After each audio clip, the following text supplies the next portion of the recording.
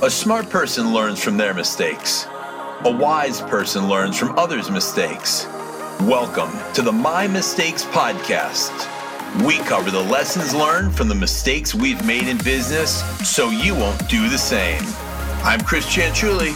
It's easy to make good decisions when there are no bad options. And that being said, it's easier to make a bad decision when there are only bad options. I'm Sean Rosenfeld, and I'll be asking questions to understand why Chris did what he did and what he learned from it.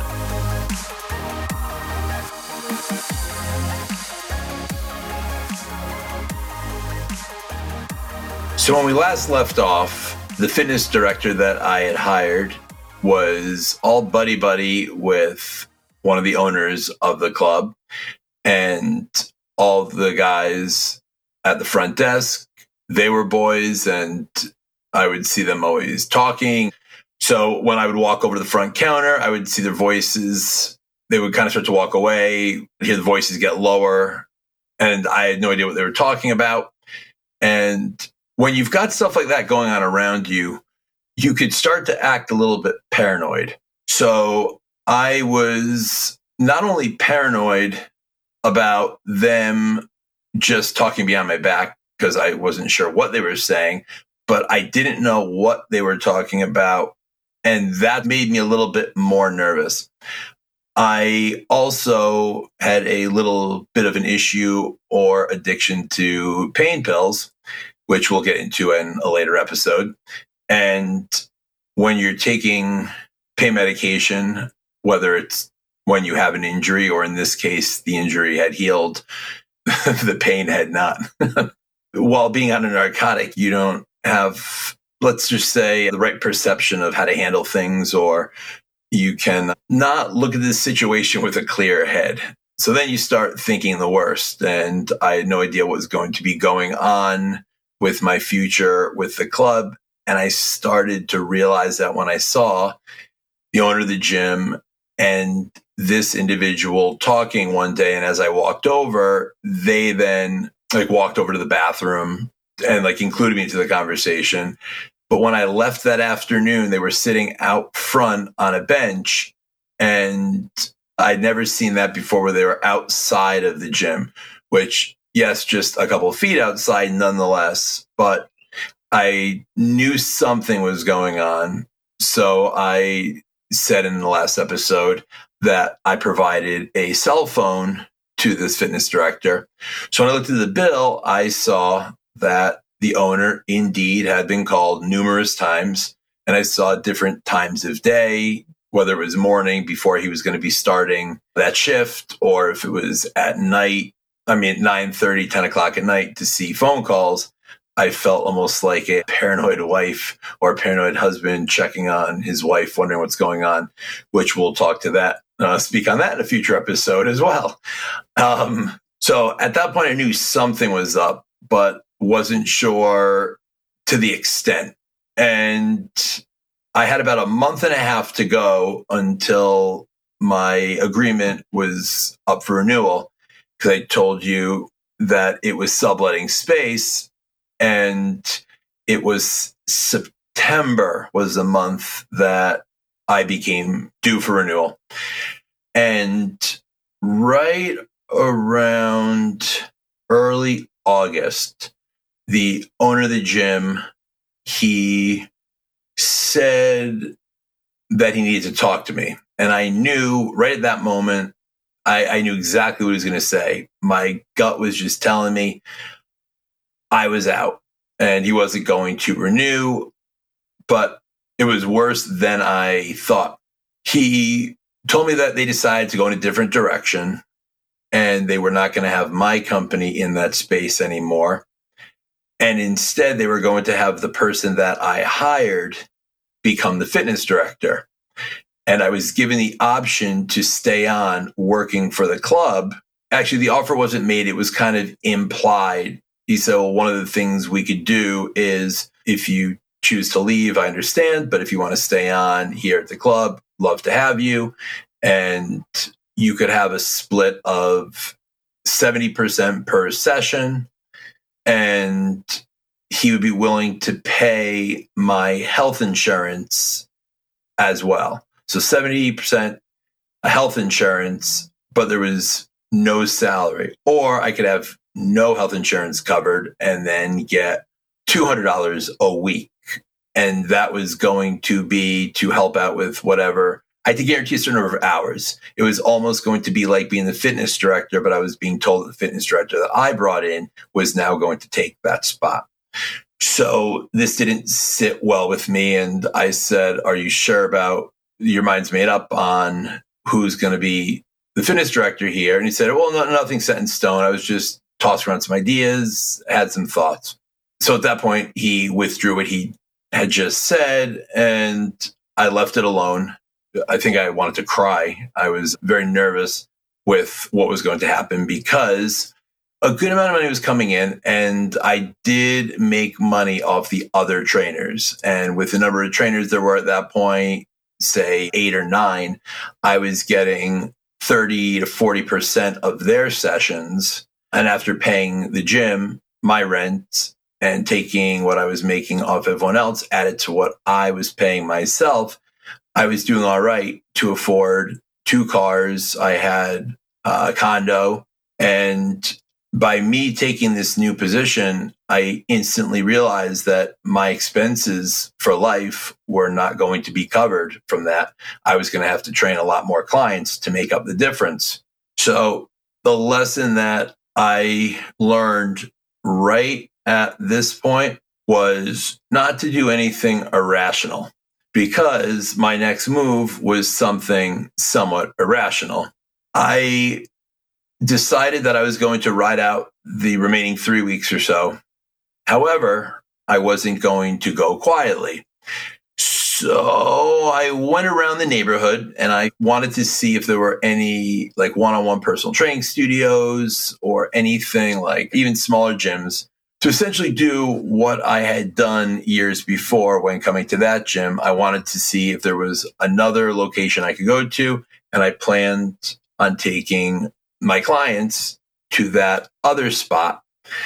And it was out of spite. It was because I felt very screwed over, not by just the owner, but by the fitness director who I helped out when he was at a low point, by people who worked at the front desk who kept this from me, by some of the trainers who I thought I was friends with or friendly with to not give me a heads up, because I realized certain moves had to have been taking place, maybe right under my nose. I didn't see anything. Even looking back now, there was nothing that was obvious. It just looked like they liked the guy. I went and found a gym, I guess it's 1.5 blocks away.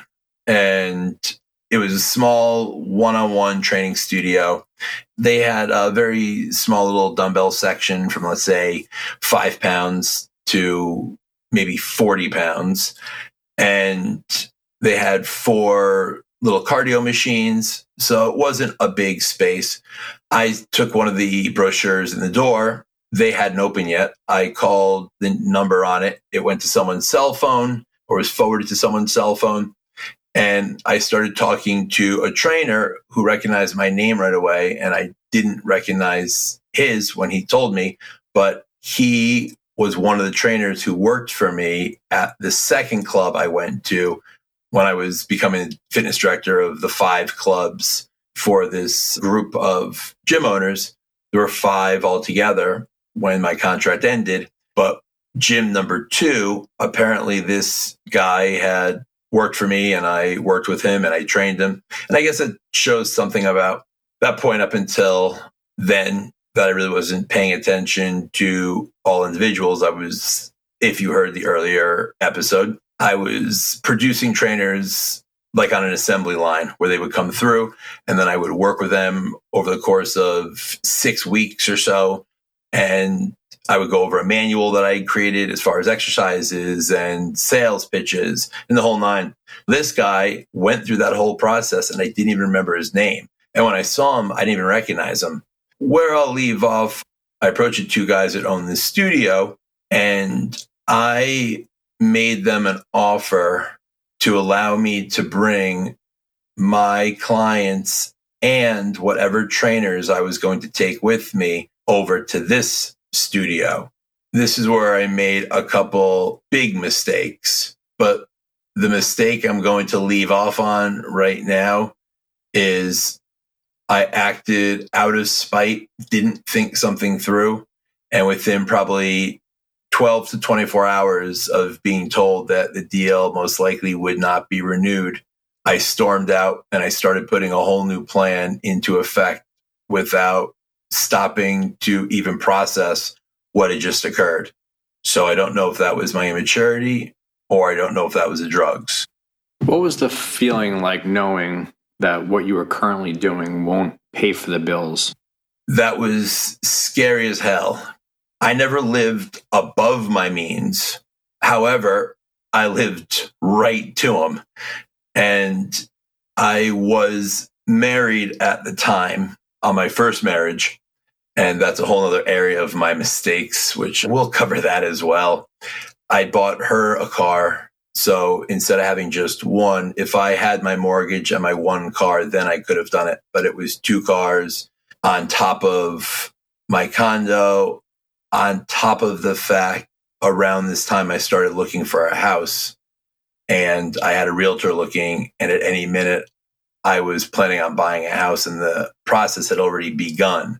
So we'll get to that mistake down the road as well. But to answer your question, it was scary as hell. And I think I had the constant feeling of throwing up, which led to more drugs to calm my nerves, to escape the fear that I was feeling at that moment. What did you learn from this whole situation? It's a hard thing to even reflect on because I'm not sure what the first event was that started this downward spiral. I don't know if it was my own behavior or the way I treated people. I don't know if it was because of that hire of what became the fitness director. I don't know if it was an addiction to painkillers and keeping myself numb so I wasn't having to deal with or cope with all of these moving parts. It was almost like juggling, but instead of juggling with three balls, which I can do and manage, adding in a fourth or fifth. And you try using the same pattern that you're using with juggling, except the timing and everything is off. So because so much was happening all at once, I wasn't processing each thing. And instead of attacking each thing one by one, I was trying to go after everything all at the same time. And I think ultimately this is what caused me to crack. Who did you have more anger towards? The owners of the gym for not renewing you, or the fitness director for making a deal behind your back? I was pissed off at the owner because I thought he and I were friends. So I was surprised because he was the kind of person who was always extremely loyal and not a scumbag at all. He was always very upfront and anything that any thoughts he was having. But I was the guy that he turned to so often when it was advice on clubs or how to handle for sales or specials. We would talk about those kind of things. I never would have thought that he would have taken that away. But then again, I was very pissed off at the fitness director because I gave him that opportunity. Like I took him in. And even if he was offered a deal behind my back, I think the right thing to do would have been to tell me about it or to see how I could have been involved in it. If two people are working together and someone's offered a better position, I don't think someone taking it makes them a scumbag. I think that if you bring someone into a situation and they get an opportunity that they never would have gotten, and then they have the chance to step up, I think if you step over the person that brought you in, that makes you a scumbag because it's selfish. And that person who brought you in was thinking about you. And when it came time for you to think about them, you only thought about you. So I don't know if that wraps it up. I can't say that I'm mad at him because I firmly believe that you can only be mad at yourself for these situations that you end up facing. Because had I been around more, had I paid closer attention, had I had a much clearer mind, I think I would have noticed some of the patterns that were going on. But I didn't see it then. Looking back now, even discussing it right now, it's so clear to me that I want to smash my head into the microphone at this moment. For more info, visit us at getconnex.com. That's GETCONNEXX.com. On Instagram at Connex_ or on Facebook at Connex, INC.